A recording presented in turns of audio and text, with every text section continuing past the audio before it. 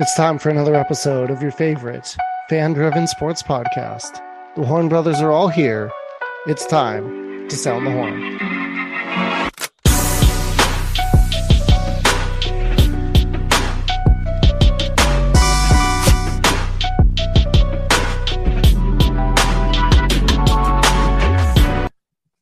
Welcome back to another episode of the Sound the Horn Sports Podcast. Ben, Danny, Riley, the Horn Brothers are all here. How's it going, guys? It's going. We got some, luckily I've been really into college basketball because we got the Super Bowl. It's about all that's left until baseball season gets going again. So luckily I have been getting pretty well into my Boise State Broncos basketball, but keep me going a little bit. Yeah, I'm getting real antsy for baseball season. I've started workouts with my high school team, and I'm just like, when is baseball here? But Super Bowl, I'm excited. NFL playoffs have been fun to watch so far. So we're excited to get to that Super Bowl and see the finale. I feel like I'm very behind on my college basketball that you bring that up, Ben, and I need to do some research because we're almost to March, and I don't want to be embarrassed by my wife again, like it happens every year. So I got to figure out what's happening here as we get into the brackets. But and I know you guys are just basking, Ben, you especially, basking in the glory that is Patrick Mahomes and the Chiefs going back to the Super Bowl, earned it every step of the way, right? Making it happen. So congratulations to the Chiefs and the Eagles. The 49ers just too bad with the injuries. They just, although I was interested, I was like, hey, let's have McCaffrey go out there and quarterback for a little bit, like, let's see what he can do. It could have been interesting, but I am just, so I'm going to do my little thing and I'm going to rant on a little bit on both sides. So first of all, wait, we're not talking officials, are we? Well, we will, but let's we're not. We can't. I thought we was a rule. Hold the horses. I thought we banned officials from this podcast. I don't care. It's my rant, so go ahead and shush it. All right. So first of all, I could mute it. I hate the Eagles. I mean, the fans outside of Yankees fans, there are barely, and the Eagle fans may out obnoxious the Yankee fans. But there is nothing more obnoxious than Eagles fans. Can I interject on that? The Eagles themselves are almost as bad. Like, watching that game, the more I watched it, the more I kept just like, man, I hate this team. I don't want them to win. I don't want them to be successful. They're a bunch of punks. Their fans are mean to a guy's wife. There's a story of 49ers wife leaving in tears because fans are so unbelievably rude to her. That is ridiculous. I can't handle it. I want the Eagles to go down so hard it's not possible. Next. It's not just any guy, Fred Warner, BYU. Oh, it was Fred Warner's wife. Okay. Yeah. Can I also say Eagles fans are ridiculous on another level? Did you see the video of in the church, the pastor leading them to the Eagles the fight song, Fly Eagles Fly in the middle of church? That was hilarious. I'm sorry. That was enjoyable. They're just obnoxious. I'll get in a little bit more to I'm going to keep going. So now, since I'm talking about Eagles Niners, if the second thing is the Eagles have had the easiest record all season. They've basically played nobody. They beat a garbage, overrated New York Giants team with Daniel Jones at quarterback in the playoffs. And then they get to play the Niners, and the Niners can't even keep their fourth string quarterback on the field. So then they give their third string quarterback again, and they get him back in the game, and he throws the ball 3 yards because he's got a torn UCL, and they just hand off all game. And they're like, yeah, we're going to the Super Bowl. Dude, you didn't even do anything. What did you do? They earned a 1 seed. I'm sorry, Professor Sheffield from Speech and Debate when I went to Lewis Clark State College. If you listen to this, I know you're an Eagles fan, but man, it's just so obnoxious to me, unreal. I find this interesting, and we should mention, as Tom Brady's number one fan, Ben, Tom Brady's officially retired. Maybe again. We'll see. Again. Probably for real this time, but yeah, I would say for real. I think it's fascinating that you're saying that the Eagles got a free pass to the Super Bowl when if you look at the Eagles or the Patriots passes to the Super Bowl, lots of times during Tom Brady's career, Yeah, they they had to walked beat through the Peyton the Manning, AFC East because it Indianapolis was Colts. They had to super beat. easy. He didn't They play had to beat Peyton Manning Patrick in the playoffs that Mahomes. often. They had to. Yeah, they And did. Yeah, he Peyton always did. choked in the playoffs. He They beat choked him in the playoffs with the like all the Colts and the time. Broncos. He had to beat Like he always Mahomes. had home field advantage because the AFC East was terrible. So they always got like great regular Phillip season Rivers record and because the they could Chargers. walk through They the had Jets to, he and had to the beat, Bills and the Dolphins. get out of town. The Oh Chiefs, yeah, Mahomes. They beat Mahomes and the Chiefs. So, anyways, yeah. This last time, I'm just saying that I don't want to hear nothing. I think about Brady it. had a pretty easy road to the Super Bowl for years. We just had to win 2 home games, get into the Super Bowl, and go. I think part of it is were you not got that terrible all that time. Part of it is earning that number 1 seed, though. Like that part of it is earning that number 1 seed. That's part of the advantage, right? You earn that top spot. You're supposed to get the easier route. You're not supposed to get to play a 5th string quarterback. Like, well, I mean, I get that, but I mean, you got Christian McCaffrey trying to stuff a speaker into his helmet so that he can get the plays because they thought they were going to put him at quarterback. And instead they decided to just let Brock Purdy hand the ball off the rest of the game from the middle of the second quarter on. Like the game was over at that point. It was dumb and pointless. I was like, can we just flex to the AFC Championship game? This one's over. There's nothing they could do outside of the defense scoring. Anyways, the Eagles are obnoxious. I hate them. I don't even know why. They have nothing to do with the Patriots. I was just say, they're just obnoxious. Is this like my irrational hatred of the Padres? Because I just like, it feels like it's the exact same thing. Not to mention they got a lucky call in the beginning of the game, which could totally change the trajectory. I don't know what the NFL, because now we're going to start talking about officiating. I don't know what the NFL is doing. How did they not go back and review that catch? There was no doubt he's doing this thing, hurry up and line up, huddle up, let's go. Because he knew he didn't catch it and they don't catch that. Garbage. Now we're going to go to officiating in the other game. Yes, the last penalty on Mahomes was a penalty. There is no doubt about that. He hit him out of bounds. You can't argue that. It was an unfortunate play for a kid that's a rookie. It was dumb. He's going to learn. Yes. But the rest of the game, what in the world? It's like the NFL. I saw a meme of a wrestling where the guy bangs up on the guy and then the ref comes in and hits the other guy and then rolls the other guy. And it has the Chiefs logo on this guy, rolls him over on top of the Bengals guy and then counts the 3 count and it's a pin. And that's what it felt like. On the magic punt return on the last drive, there's 3 blocks in the back. We're not calling any holding penalties. We're going to go ahead and give them 4 chances to get a 3rd down. And when they don't get it on the 4th chance, we're just going to call a holding penalty. We're going to call pass interference when he may have touched the guy's back, but you have to turn him. You have to move him. The guy didn't move. It was terrible coaching. I'm not a Bengals fan. My son Jared's a Bengals fan, but it was a terrible officiating and the Bengals got screwed. End of the day, you can't argue the calls did not go their way. And no, I do not believe the NFL is fixed. No, I do not believe there's a script. I do believe that it was terrible officiating that cost the Bengals.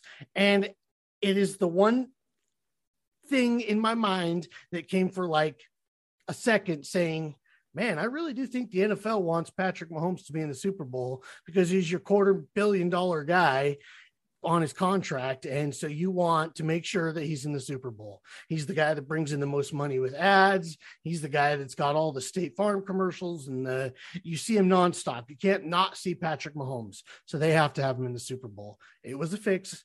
I have another good buddy at work that's a Chiefs fan, and I told him I don't ever want to hear anything about the Tuck rule or any other Patriots getting the calls because I'm pretty sure that the head referee and Patrick Mahomes swapped jerseys at the end of the game. It was ridiculous, and I don't want to hear it. Lastly, the Chiefs were kind of obnoxious, but it's hilarious, and I really do love the mayor trying to get involved in trash talk and calling it Burrowhead and everything else. And then Kelsey coming in and it's obnoxious, but it's obnoxious in a funny way because it needed to be said. It's funny. So that's the right kind of trash talk. You want to talk about being obnoxious. Talk about Eli Apple for the Bengals. The dude's like a middle of the row cornerback, and all he ever does is talk trash, and then gets embarrassed on the field over and over. They Like haven't cut him. He's good enough. I mean, I have no he's a problem with it. middle of the run I guy. have no problem with talking trash and then talking trash back. That's nothing. The way the Eagles do things is not talking trash. It is just mean, and there's no need for it. Like, and that's fans and the Eagles. So, also, I did want to just add that the last time we were on this podcast, I think one guy said that he was invoking the magic of Arrowhead, and apparently that meant the spirits of the referees were going to be changed or something, because I did say that there was a magic to Arrowhead, and apparently that's what it was. So I'm going to take credit for that and move on, and I'm out. Yeah. Yeah, we all know like the big conspiracy of how Kansas City runs this country, so we got to make sure that, you know, we keep those fans happy. You know, not the Cowboys, not the most lucrative, you know, team in the NFL, not the, you know, New York teams that have been trash forever. No, I don't know if Kansas City there's runs this country. I don't know if there's an amount of officiating help you can give the Cowboys to stop them from their own stupidity. They'll figure out a way to And lose the game. We'll talk either about way. them here in a few minutes, because I do have thoughts on the Cowboys situation as well. I'm not saying that it's really a fix, Danny, but if you ever had a thought that, hey, Mahomes is the guy, the face of the league at the moment, is he not? And we can't argue that. But who's the guy who's the other one that's coming up with that right now? It's Joe Burrow. Like, everybody loves Joe Burrow. Not really. Joe Burrow's your anti-hero. He's your Batman to Patrick Mahomes' Superman. Everything I looked at on social media Superman, is like, but Joe Burrow is the Batman guy. He's the guy smoking a cigar. He's the guy that doesn't care, and he got the flashy clothes, and he's the anti-hero. Like, people like him, but they also like hate him at the same time. It's like Batman. And then, you know, Joe Burrow's Superman. Everybody loves him. Everybody's comparing Joe Burrow to Tom Brady and like all this other stuff. Like, he's totally. And Tom Brady was an anti-hero. He's totally loved right now. Anti-hero. Give me a Tell break. me Tom Brady's not your anti-hero, total Batman guy. Okay, but people want to see the anti-hero. People want to see the anti-hero win too, because everybody wanted to see Tom Brady win. Like, I don't know. I think the whole, like, I get Patrick Mahomes is like one of the big faces of the NFL, but Joe Burrow's kind of becoming that too.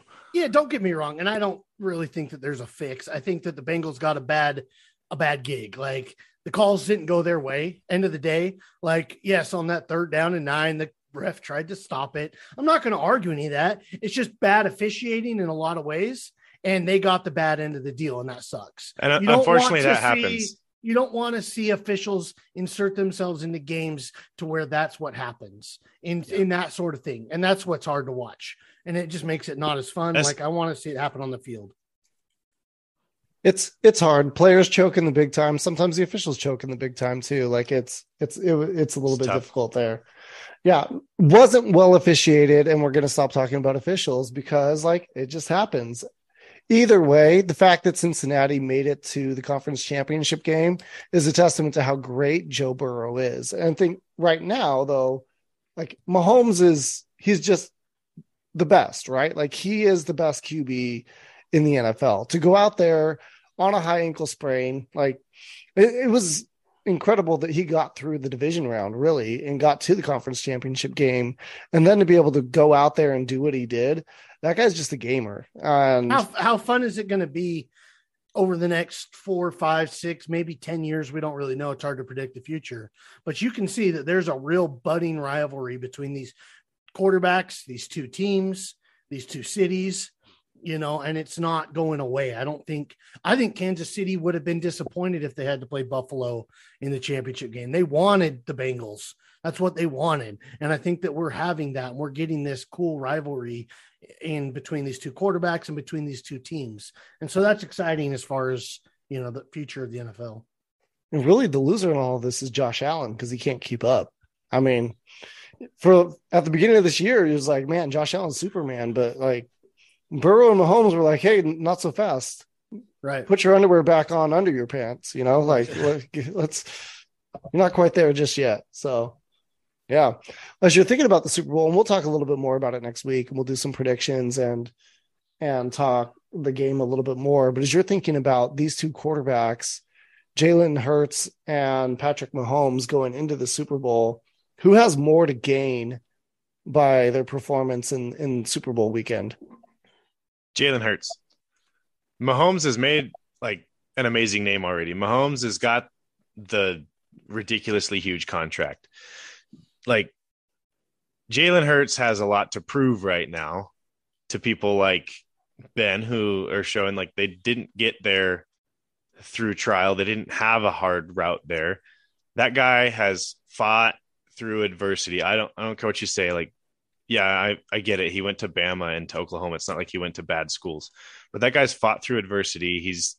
He's gotten to where he's gotten, and I mean, he has a lot to gain. I think that he's got more to gain from this game than Patrick Mahomes does by far. He's got to prove himself. And don't get me wrong, Riley. It's not that I feel like Jalen Hurts is the team is that team, and he's next level. Like you saw when he got hurt, they were not the same team. So it is definitely Jalen Hurts' team, and I feel like he has the most to gain. Obviously, Mahomes has already established himself, like Danny said, at that next level. But the story of Jalen Hurts is something, pretty remarkable. Getting benched down 13-0 in the national championship game of all things, and Tua comes in and wins that game. And so he goes into that night thinking, man, I'm going to be the quarterback at Alabama. We're going to win a national championship. And, that is definitely not the way he saw that night going. There's no way that he saw that. At the end of the day, he's congratulating another quarterback for winning the national championship. And then he gets to go to Oklahoma. And yeah, he had a great day at Oklahoma, but he didn't win a championship or anything there. And, and then he gets drafted to a team that already has a second overall pick at quarterback, and he's kind of sitting on the bench behind Wentz for a year, until they decide to make that change.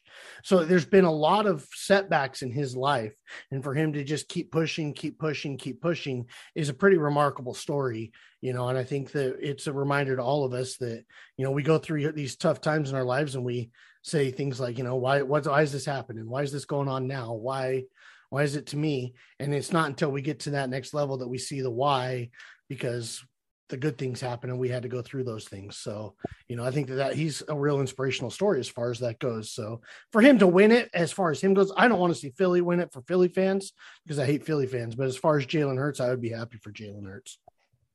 See, I really think though it's Mahomes has more to gain because I think Mahomes has the higher ceiling, right? Like I think over the next 10 years, we could be talking about Mahomes right there in the same breath as Brady, right? He's definitely more talented. Right, like he's like just overall quarterback talent, the ability to throw physical the ball, talent, the ability physical to move, talent.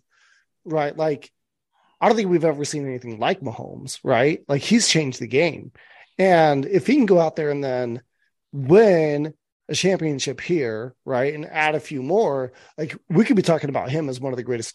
He's already up there as maybe like one of the top dozen quarterbacks of all time in his relatively short career.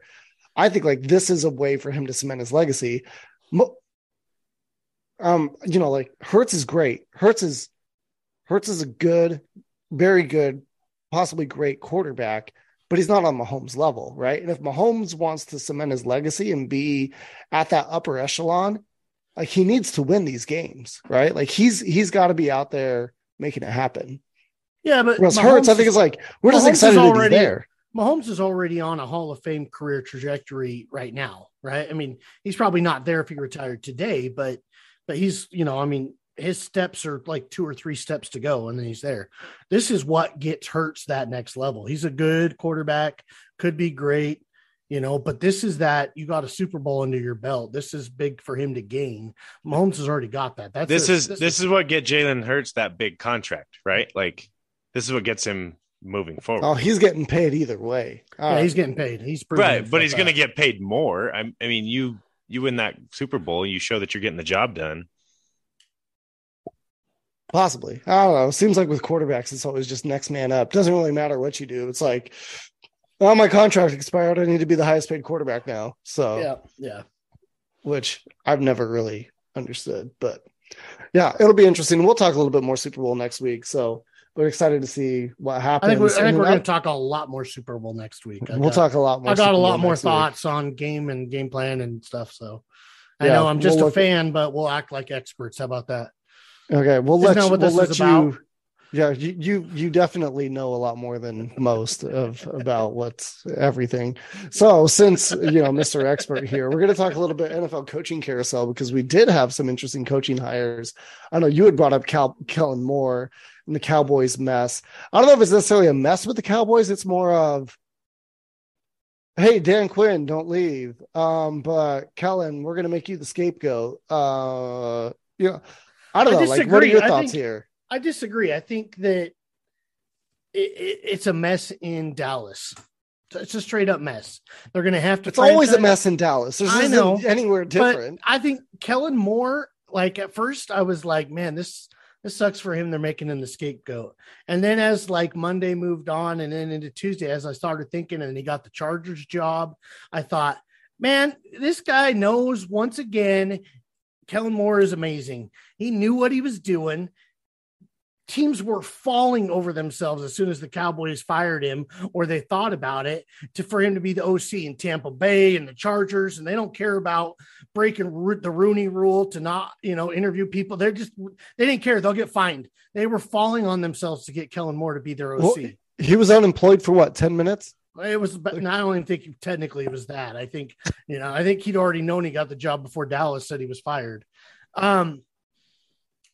And I think that it's best for him. Dak is garbage.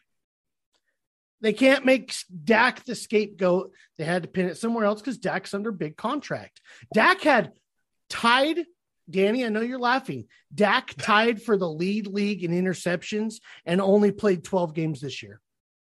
How are you going to make Kellen Moore the scapegoat on a team that was in the top 10 in total offense every year he was the OC, usually was second, third, fourth in points scored when he was the OC with a garbage quarterback? Dak's terrible.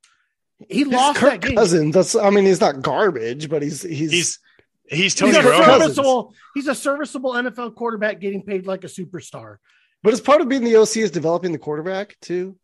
Dak's always been garbage. Let's be honest. There is a ceiling on your quarterbacks too, though. Like at some point, you look at what he developed with Tony Pollard. I mean, here's the deal: that you can't blame Kellen, but they did. Now Mike McCarthy is on the hottest seat that you can ever have because he wants to say, "Oh, it's Kellen's fault," so I'm going to call the offense. Well, if the offense is worse next year, Mike McCarthy's gone. Like he can't have made the seat hotter for himself. Okay, here's counter argument. Here's the counter argument here, right? Because they hired Mike McCarthy, who was hired because of his offensive pedigree and what he was able to do in Green Bay with Aaron Rodgers.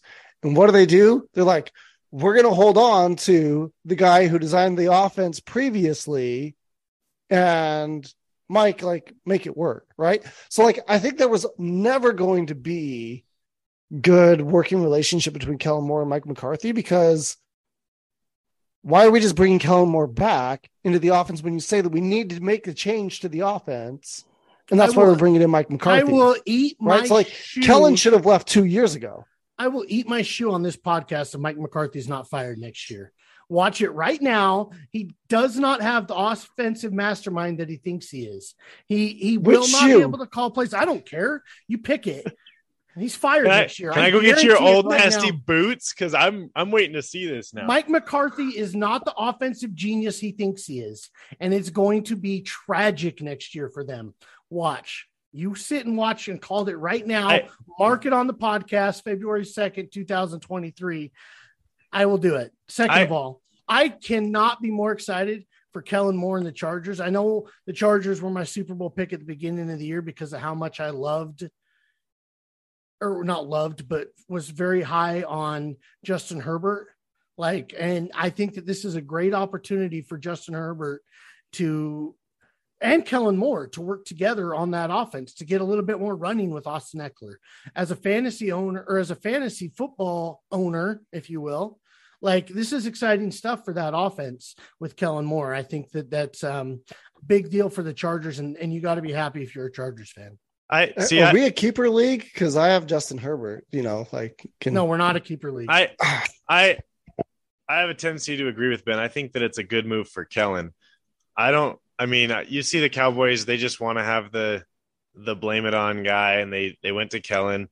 And the problem is, it seems like they just listen to their fans, because fans were in an outrage because of two bad plays, right? Like they ended two games horribly when they had offensive possessions, but that doesn't all come down on Kellen Moore, in my opinion. Like, you know who's making all the shots? It's the biggest fan. It's Jerry Jones. Right, and that's what happens when your owner is the general manager of the team. Right. Almost 30 years, there has been a problem in Dallas, and his name is Jerry Jones. And until he relinquishes control like George Steinbrenner finally did, and then the Yankees won, the Cowboys are never going to be good because he can't stop himself from making dumb, boneheaded plays. He blamed it on Tony Romo. They blamed it on Bill Parcells. They blamed it on Jason Garrett. I mean, we can go back over the history of the last 25 years for the Cowboys, and there's always a scapegoat. And guess what? It's never Jerry Jones. But one thing's been constant that whole time, and his name is Jerry Jones, and all of the Jones kids that are now in high positions. Are you telling me that George Costanza is going to be working for Jerry Jones in some? I think he might already be. I think he's already there. It's in an alternate universe. It's definitely happening. Here's the reason why I think, man, you better get a tasty shoe to eat, because Jerry wants to prove that Jerry is super smart, right? Well, Mr. Jerry Jones. So, and he hired McCarthy, and he gave Dak the money, right? And Jerry's going to stick it through. It's like he wants to prove that he knew something that everybody else didn't know. I think that he's going to give McCarthy as many chances as possible. So, I don't know, man.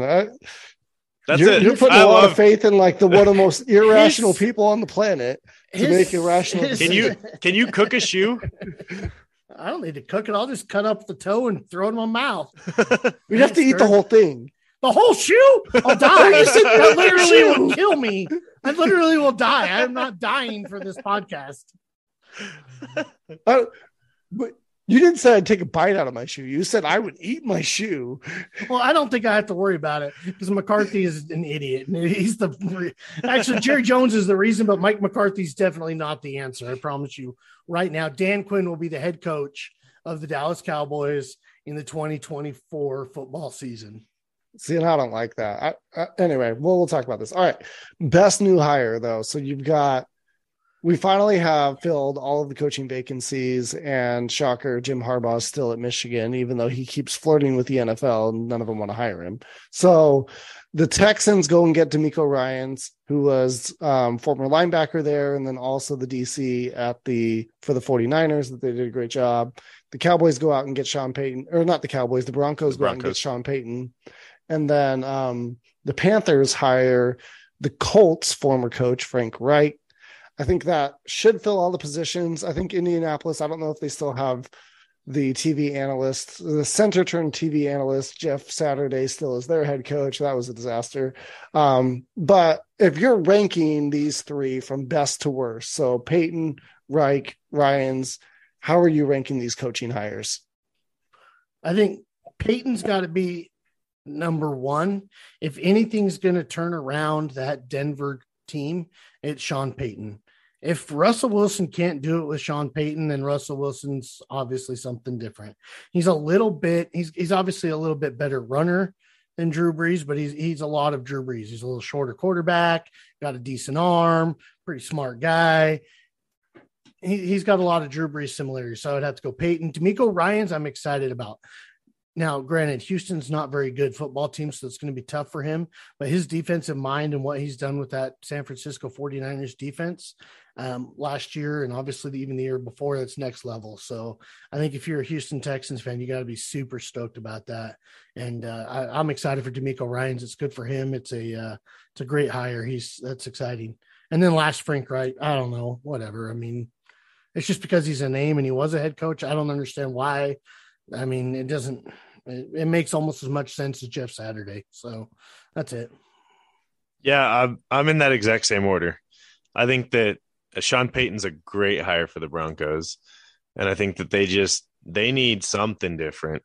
And, it's kind of that thing. They went in on Russell Wilson.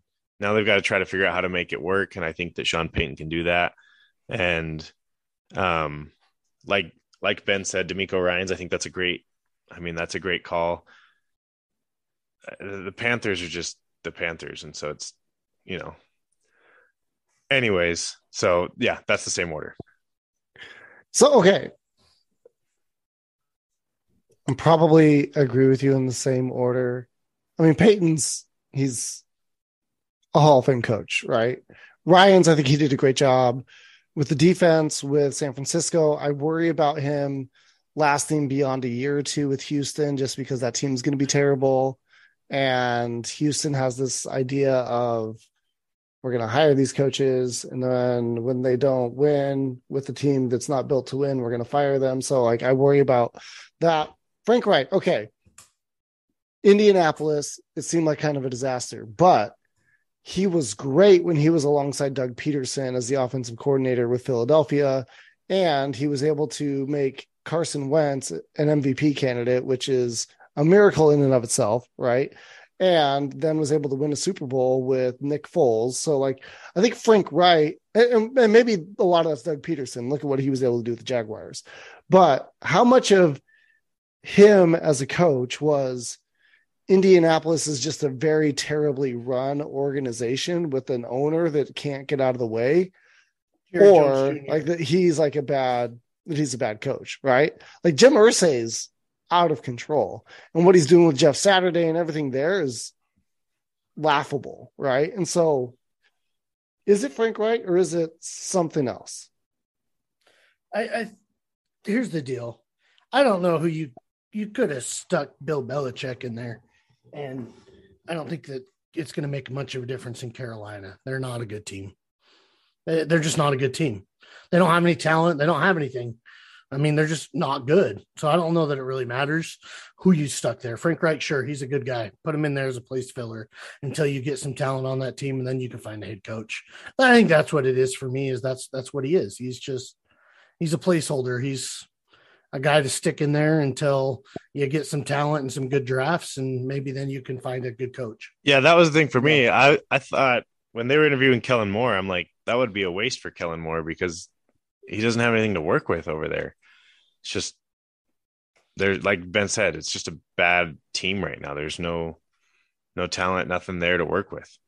Well, I am excited to see Kellen Moore with the Chargers. I was going to say in San Diego, but he's not. He's going to be in LA with the Chargers and be able to see what happens there.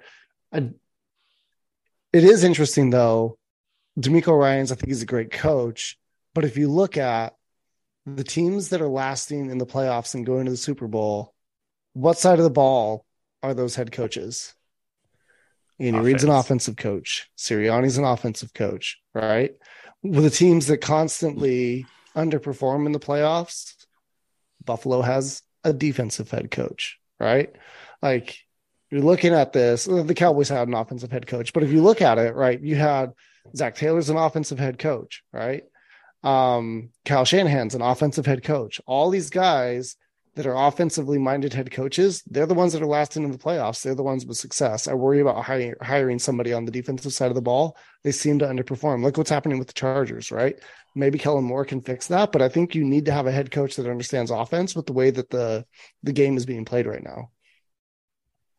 So, well, it's that's hard, as we see with even San Francisco against the Eagles. You know, I mean, as much as I make fun of, and sometimes it's hard on the defense when you have literally no offense because you don't have a quarterback that can even throw the ball. So, you know, the Eagles were stacking literally 8-9 guys in the box every play. But, you know, the Eagles put up 31 points on that San Francisco 49ers defense. Sometimes it's really hard to just keep that going defensively like that for, you know, through the playoffs. So, yep. The old dad ism that defense wins championships may not always be true. Yeah. I think you need a defense to win championships, but right now it seems like the offense is what's winning it. And I think like you look at that both in basketball and football right now. Offensive games are what's making score more points than the other team, you win the game. That's usually how it works. Offense. Yes, right. There you go. You don't get that kind of insight on most shows, everybody. that's why you listen in. Well, the last you can also say give up fewer points than the other team and you win the game. Like, yeah. Last NFL thing before we move on here is that it is the Pro Bowl this week, which you probably didn't know because there's nothing worth watching on the Pro Bowl. I do think it's interesting that in the NFL, like all of the other major sports leagues, it's the All-Star game. But notice the NFL does not call it an All-Star game, especially after they put like Tyler Huntley in. It's kind of like a some star game. Like there are some stars here, and then there's just a bunch of other guys that we're just throwing in. Like Derek Carr. There's a bunch of pros playing in a bowl game. Like this is the Pro Bowl. Like Derek Carr, really? Like Derek Carr, Snoop Huntley, yeah. This is not an all-star game. There are some stars here. It's dumb. They're not even playing football anymore. It's flag football this year. Right. Like, we're gonna tear flags off. Like we're gonna play dodgeball and then play flag football. And I saw they're just doing a PE class. They're in a high school PE class for a week. I saw they were doing the skills challenge and stuff today, and I saw. I was looking at Facebook this evening. Was there a water balloon toss or something? I don't know, but then there was this thing with. There was an interview with Derek Carr, and I thought it was funny because I'm like, why is he at the Pro Bowl? Like, that's the first thought I see is like he literally got ran out of town in the middle of the season, but he's at the Pro Bowl. Like Pro Bowl. Well, it's in Vegas, and he's already there, so they're like, oh, we don't have to fly him anywhere. You know, I guess I don't know. Just show up. And they're like, hey, have you ever had a night like this in Vegas? Because he's like, he was great at the skills challenge or something, and he's like just straight to the point, honesty. He's like, no, I guess I've never had a night this good in Vegas. That's why I'm going to be playing somewhere else next year. And I was like, hey, at least he recognized, you know, I mean, that's probably the best highlight of the entire Pro Bowl weekend. So it's just, even going back as far as the 90s and the early 2000s, for me, the Pro Bowl has never been exciting. It's never been fun. The coolest thing about the Pro Bowl is the skills challenge. I remember Danny and I, when we were kids in the mid 90s, after watching the Pro Bowl skills challenge, we'd make our own skills challenge and put up little hoops so we could throw footballs at it and stuff, like the quarterback challenge was going on, because that was the most exciting thing of the Pro Bowl was the skills challenge. And can I say, like, it's not for a lack of ESPN and all of them trying to make it interesting, because all I ever see on my social media feeds right now is all these old videos of like Pro Bowl skills challenges, and that's the only thing they'll show, and they're just like throwing it in your face, like, check this out, it was the Pro Bowl ones, like, this was so that's cool, because and it was cool. All right, it's not. The skills challenge was cool. Like, okay, so they're like seeing how far the quarterbacks can throw the ball, like. Yeah, that was awesome. Cool. And they threw the ball with the little blue chalk on it, and they hit the little targets. Like, yeah, that was awesome. Great. That was the coolest thing ever. Stupid. Like, I mean, old school John Harbaugh with his hat backwards, throwing balls with blue chalk on it to a target. Jim Harbaugh. Yeah, no, Jim Harbaugh. You knew what I meant. But yes, yeah, Jim Harbaugh throwing with the Colts, you know. But that's how sad it is nowadays. Then even is the only way they can get excitement around it is if they show nostalgic videos to all these people that are like, oh yeah, that was cool.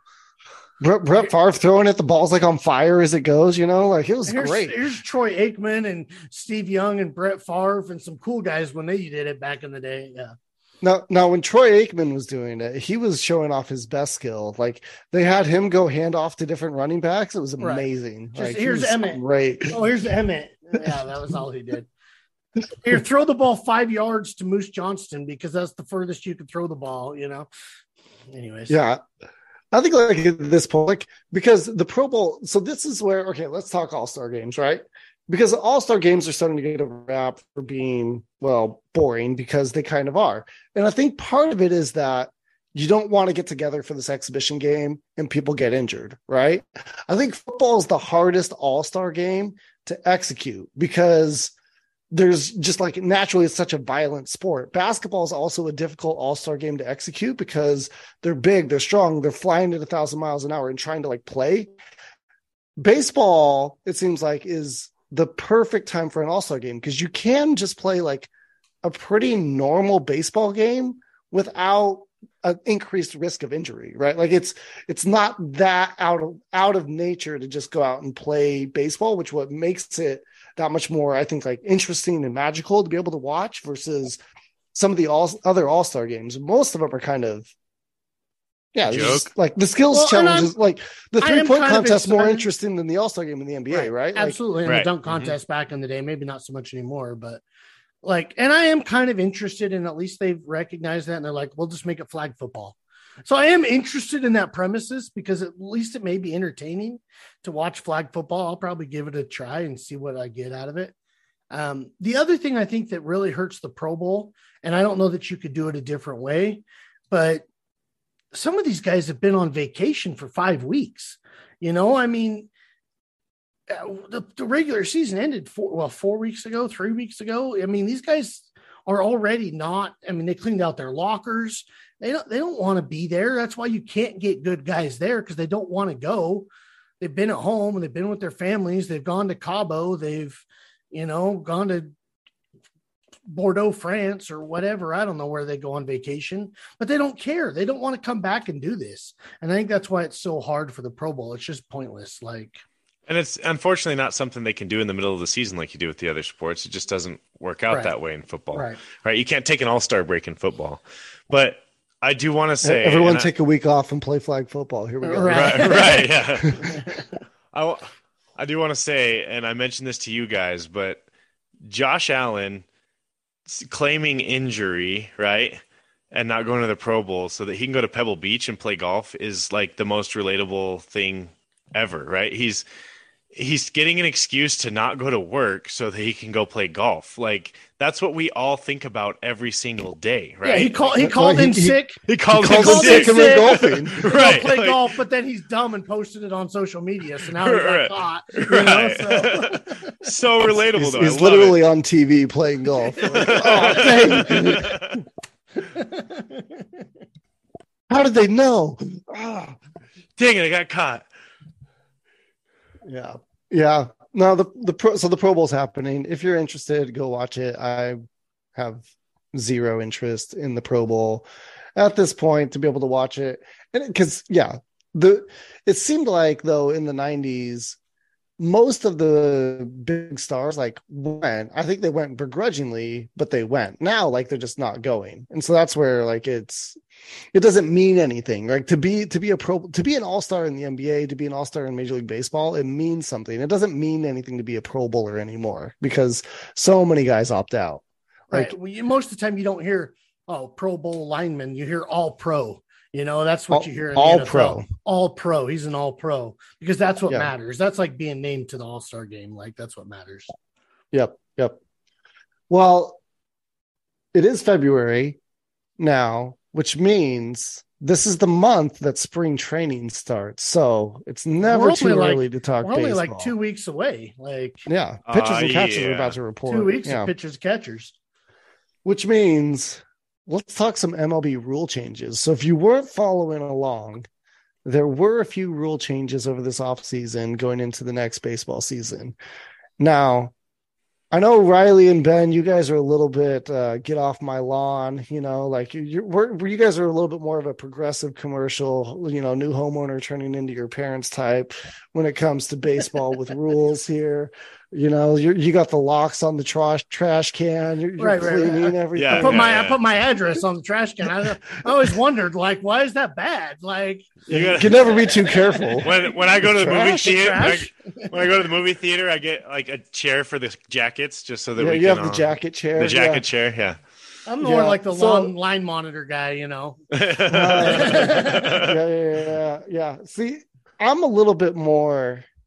I'm open to this, right? And so let's talk rule changes. So the first rule change that I know, Riley, you're going to freak out about is that they're monitoring where infielders can be, right? So no more of this 4 outfielders, no more of this 3 infielders on the right side of the infield or the left side of the infield. You can't put 4 guys between first and second base like I've seen before. Just have them all lined up there, you can't do that anymore, right? So banning the shift, I love it. I think this is great because if you look at most of the other pro sports, right, the NBA, you can't just park a center in the key, right? Why? Because we want to see dunks, right? We want to see the lane open every now and then. You don't want to just stick a center there and not have that there. So there's that. NFL, there's so many formation rules on what you can and can't do. Baseball's finally stepping in and saying, hey, this was one way that we could exploit the rules that really hurt some of our biggest star players of being able to get hits. So they're hitting the ball 108 miles an hour, and and there's a second baseman, or just standing out there in shallow right field and then throwing him out. Like, that's dumb, right? Let's reward good hitting here. I'm all for this. Riley, tell me why I'm wrong. Okay, first off, I got to ask you a question. What formation rules are there in the NFL that are different from other football leagues? You have to report tackle eligible. You have to do that in high school. They don't announce it. You have to go tell the officials that this guy is eligible, and they tell the other team. Or he's ineligible or whatever. Yeah. If it's a number. All right. There's no difference in the NFL and high school as far as that kind of stuff, like formations and stuff go. I get cool, then change it to high school so that they don't do. How many high school teams are shifting the way that they do? Okay, but high schools get to play the zone in basketball. So okay. Yeah, you just made our argument. You just made Danny's argument for him. Okay, yeah. But I'm saying is, like, in the NFL, it's all the same. In basketball, it's different. So it's not in every sport that they're always. But the NFL, if you fall on the ground, if no one touches you, you can get up and run. That's a different rule. There are different rules sometimes. Because I get that. There's different 2 rules feet in bounds instead of 1 foot in bounds. And there's also different rules in baseball. So, I mean, it's just my thing about the shift is I get it. And the whole reason why you're doing the shift is because you're trying to make baseball interesting for people that don't want to understand baseball. You're trying to make baseball interesting for people who have to see 12 runs a game in order to feel interested. I get it. But look at the NBA. How many people hate the NBA nowadays, Ben, because of the way they play the game now and the way the rules have changed? There's the same things happening in the MLB. The more you make rules changes like that, you're starting to drive away baseball people from baseball. I disagree. I think that this is more, and I've kind of gone back and forth on this for a long time, but with a lot of some of these changes, I think that, bigger bases, I don't understand the point. It's whatever. It's dumb. It doesn't make any sense to me. I understand that you can't step off so many times. I don't know if I necessarily like a pitch clock, but I like something different. We'll get into some of that. But as far as the shift goes, I think go back through 150 years of baseball. They didn't do this. And this is a new thing, Riley. Like, this is a relatively new thing.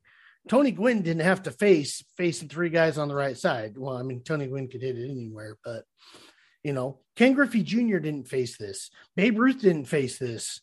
Hank Aaron didn't face this. Even Barry Bonds, who totally changed the face of hitting in a lot of ways with the intentional walks and some of these things, didn't face these shifts that we're facing now and what we're doing. I think this is actually a proactive move by baseball to say, this is going against the spirit of the game and what's going on. And you need to line this up to give our fans something. There's nothing more frustrating than you're watching on TV and you're like, yeah, base hit. And then it's, oh no, Chuck Knobloch in right field fielded it and threw the guy. Well, Chuck Knobloch couldn't have made that throw, but you know what I mean?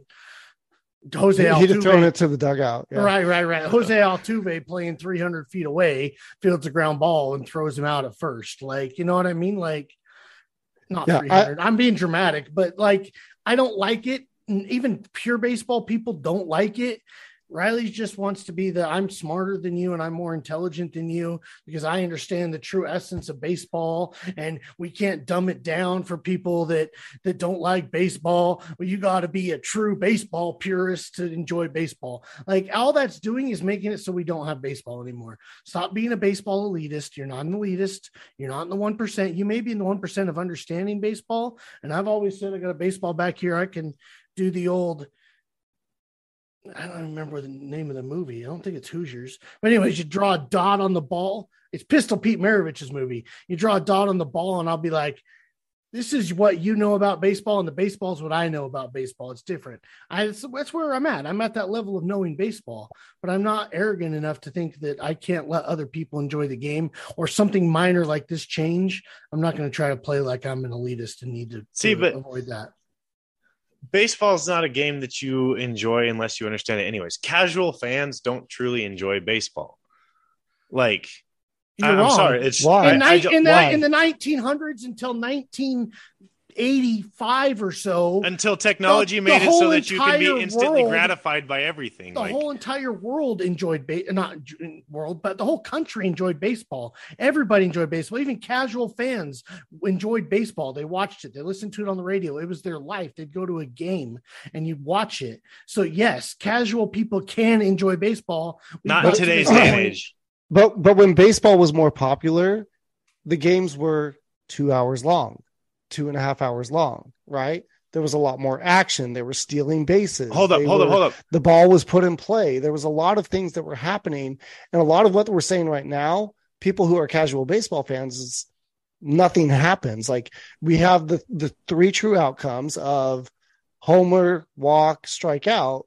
There's not a lot going on. A lot of these rule changes are trying to get to the where you have more guys on base, you get more singles, you get more doubles. Like, as you can control where the defenders are playing, you're able to get guys on base. And then also with some of the other rule changes, Ben, you kind of mentioned some of these, the bigger bases, the throwing over, it's to encourage and entice stealing. It's to encourage and entice movement in the game, to get some action going, to get things going again in baseball, because, Riley, baseball's dying, whether you want to admit it or not. No, baseball I don't is disagree. Dying, and you need to bring in casual fans. I don't you disagree. need to bring in people that don't understand the game and make it more interesting. I don't disagree. I think that baseball is in many ways dying in that aspect. But I can tell you right now that people that are like I have kids that I know that are diehard baseball players. They do baseball 24/7. They play year round. They don't like watching baseball. And I don't think that banning the shift changes that. Like, but it can over time. It's not a bad. It's not a bad thing. It's not going to drive people away. All it's going to do, it may make a small change, and a bunch of these small changes did. For years. Oh, the NL can't have the DH because it's true baseball when we have pitchers hit. How much was baseball ruined last year when the NL had the DH? Oh, it was better. Did it ruin the MLB last year? No. If anything, it was better and it was more fun. And so you make these small little changes over time to make the game more accessible to people, because we love the game. And you can't just play it to the 1%ers. You can't do it. You may be a 1%, not financially, but a baseball guy. You're a 1%er. I'm a 1%er. Danny's a 1%er. But we have to understand, as the 1%ers, that if we want the game to continue and to have these guys and our best athletes and some of our most athletic people come play the game of baseball, we have to make it fun and enticing again, not just for 1%ers. And what's interesting is that the people who are the big fans of baseball that are most upset about all of this, they go on and they say how much they hate this and how they're never going to watch a baseball game again, are the ones that are most interacting with the MLB on social media and are like watching every game, and like no one's leaving. It's like, oh, I'm never watching an NFL game again because these guys are kneeling, and then they're watching next week to see who's kneeling, right? Like they're not leaving, right? Like, it's just there's all this outrage and then nobody does anything about it, right? So, I mean, for the most part, they're going to watch. I'm not an economical socialist, but I am a baseball socialist. Let's do some things that don't make this thing. I mean, what are we, cricket? Like, you know what I mean? Like, that's where baseball is going to become if you're not careful. It's going to be cricket. Like, it's going to be Australian rules football, where people just like stare at the TV like, I don't know what's going on here. Change the channel. Remember watching that when we were little, when that used to be what was on ESPN? That was great. All right.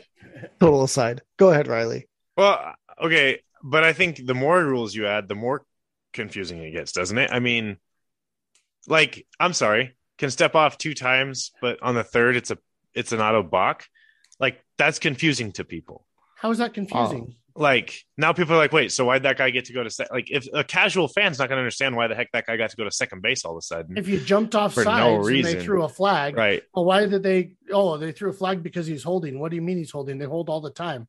Like, that's where you have analysts that explain what's happening. Right. Oh yeah. Okay. So you're watching baseball without knowing what's going on. Okay. But then I'm not getting your argument then at that point, because how in the world is it going to get to a point where it's not making sense if you don't add these rules?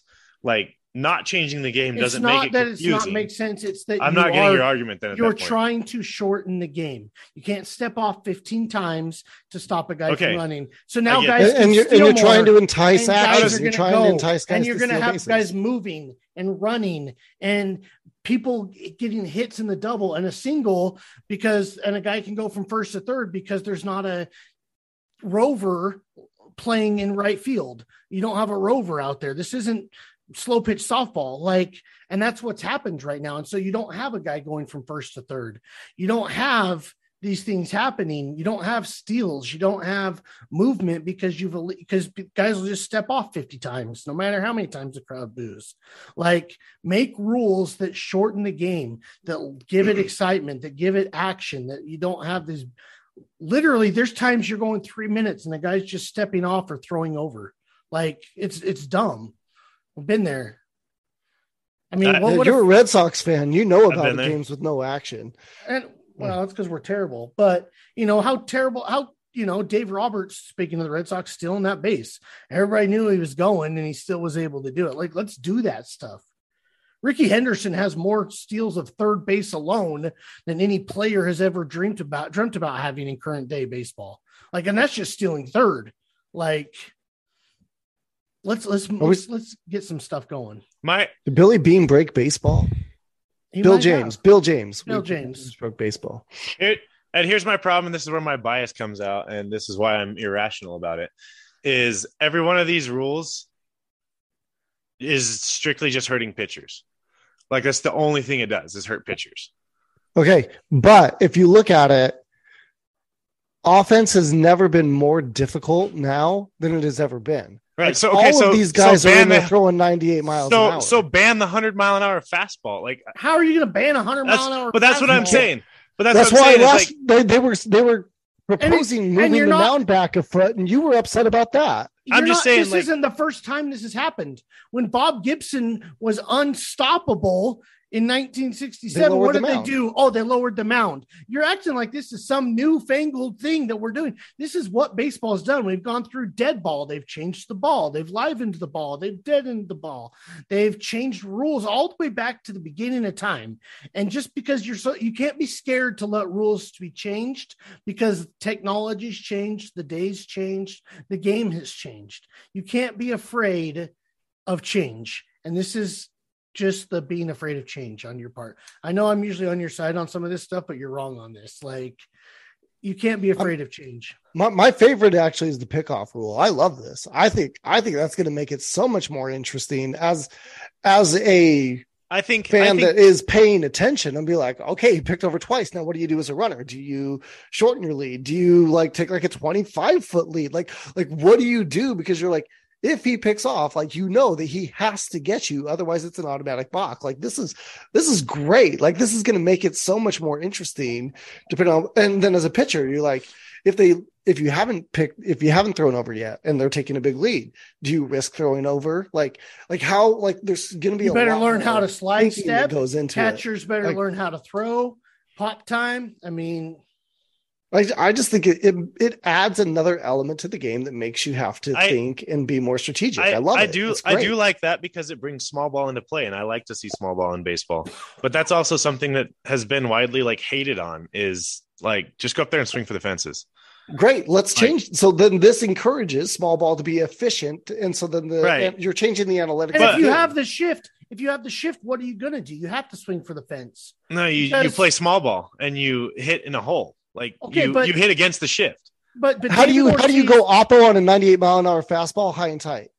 You can't place it. This isn't Tony Gwynn. Not everybody's Tony Gwynn. You can't do it. Guys are built this way. Guys have played baseball because they were big and strong, and they have no choice but to swing for the fences because you pitch them inside. They're not going to be able. What are you going to do? Go oppo on an inside 98-mile-an-hour fastball? On a 90, you can't go up. Derek Jeter can push it to the opposite guy ever that could do that. You can't say that because the pitchers can then pitch inside, and now I can't go oppo, and now all I can do is swing for the fence because I can't hit a ground ball or a line drive because it's an automatic out. That's what makes this game. Now there's going to be more action of small ball. I think making the shift actually gives you more small ball because you can do hit and runs a little bit more. You can have guys that you get a ball and a guy goes from first to third. And we don't have that anymore. Nobody goes first to third because these shifts and everything else that's going on. Like, this is action that we need in the game. And it lets the fielders make plays, right? Because they're not standing in the perfect position. So you're going to get more web gems. You have more of these second basemen diving for the ball and then twisting and throwing. And you have those plays that we haven't seen in a long time. Why? Because they're like, they just get the ground ball, pick it up and throw it. Like, you haven't had that in a long time. It makes it more interesting. That crazy dive and spinning and throwing from his knees as hard as he can because he's tiny. Like, but, going all out, like, it's just, yeah, I agree. It's going to be baseball the way that we remember it. See, the purists, the old guys should enjoy this because it's going to be more like it was when we were kids. Yeah. I never ever faced when there was three guys on the left side because I was a dead pull hitter. It never happened. There was still just a third baseman and a shortstop. Like, I guarantee you, as a lefty, you never had to face three guys on the right side of the second base. But if you're a pull right-handed hitter, it doesn't matter though, because like that's a harder throw, right? Like, there's a disadvantage to have guys on the left side versus the right side of the infield. Right. You can't park a guy in left center because he's not going to be able to throw him out at first base if you're doing that. But even nowadays, you've still seen three guys left side of second base. They'll move. Do. Yeah. They'll move the shortstop into the 5 hole. But it's not as big of a defensive advantage as it is for the left-handed hitters. Understood. Okay. The other thing I want to bring up is the other 3 parts of that, the shift, the pitch clock, like all that. I get it. The bigger bases is one of the dumbest things I've ever seen. Like, I don't like, it's just stupid. Like, no. That is a dumb change. I get it. Oh, well, now you're closer. So you're closer for steals or what? Like, right. No, it's stupid. Like, it's also a safety thing because it makes it so that you're less likely to be. It doesn't make a difference to me. So I don't really care. But it's just like, it sounds stupid. Like, it's just dumb. Like, hey, let's make the bases bigger. Like, I think that's dumb. But like that little bit, I mean, especially with the replays now where they are so precise on the out calls, like it does entice you because it changes the math, right? How much of baseball right now is about analytics and it's about the math? It changes the math on whether you should steal or not. The probability of being safe on a stolen base is significantly higher, which entices teams to steal more, right? And adds action to the game. I'm all for it. I like it. They didn't change home plate. Keep home plate the same. I just think it's a waste. I think it's dumb. You have to keep, if you change home plate, that's hurting hitters again. Like, they're not going to do that. All of a sudden you're making it harder for hitters. Maybe they could make home plate smaller. They could make it smaller. Make strike zones smaller. That'd be dumb. That would be dumb. But they are doing AAA is doing automated strike zone. So for half the season. I'm down with that. Talking about that, here's my compromise. Where is it that I saw that they're doing challenge? So they'll give a challenge. You still have an umpire, but you can challenge the pitches. They were doing that actually. So that's AAA. That's going to be half the season is going to be fully automated. Half's going to be challenged. But they're going to do AAA. I like the idea of the challenge. I don't like the idea of the fully automated. I like the idea of the challenge, and you have so many. And if you're wrong, like, I agree, and it's just like a challenge. And it's like it's like a tennis challenge too. It's almost instant. It shows the little thing of where because it's not going to slow the game down. It's not going to. It's like tennis. Yeah, and you get so many challenges. I like that idea better than a fully automated. I actually do like that. That's a good compromise in my opinion. It's going to make the umpires better. Yeah, I'll agree with you on that. Yeah. I will just say, to your point about this is going to make the game more confusing, any rule change, whether they do it in the NBA, whether it's NFL, whatever, they always have the analysts that are out there explaining the rule changes at the beginning. So, like, I don't think that that's an issue. Like, rule changes are going to happen, and this is a way to just be able to say, hey, this is a point of emphasis this year, or this is something new that they're doing this year. It's going to happen, and it gives us something else to talk about during the dead periods of a baseball game. So, which makes it a little bit more fun to watch. I'm excited for this. I'm excited to see what happens. And we get World Baseball Classic this year, which we'll have to talk about at some point and see, because Team USA looks really good, but the Dominicans look really good as well. Got some other teams that may be challenging, so we'll have to look at that. All right. Thanks everybody for listening. Thanks for sticking with us here. Hope you enjoyed it. And again, check us out. You know where to find us on Apple Podcasts. We can find us on Spotify, iHeartRadio, or Acast, which is what hosts our podcast here. Like our Facebook page. You'll see some updates there. If you like what you're hearing, let us know. If you don't, keep that to yourself. We don't want to hear it. If there's something you want to listen to, you want us to talk about, feel free to chime in and give us a holler. Tune in next week. We're going to do, I think, kind of a Super Bowl episode. Yeah. Yeah. We don't need to talk about baseball rule changes. Like, I love baseball, but Hey, it's Super Bowl. We're going to talk Super Bowl next week. are we allowed to say Super Bowl? If they want to sue us, I guarantee you, we're We're not making any money off of saying Super Bowl on this podcast. Okay, we will talk about the big game in football that will be happening soon. The duper dole. Yeah. All right. Thanks everybody for listening. Hope you all have a great week. We out.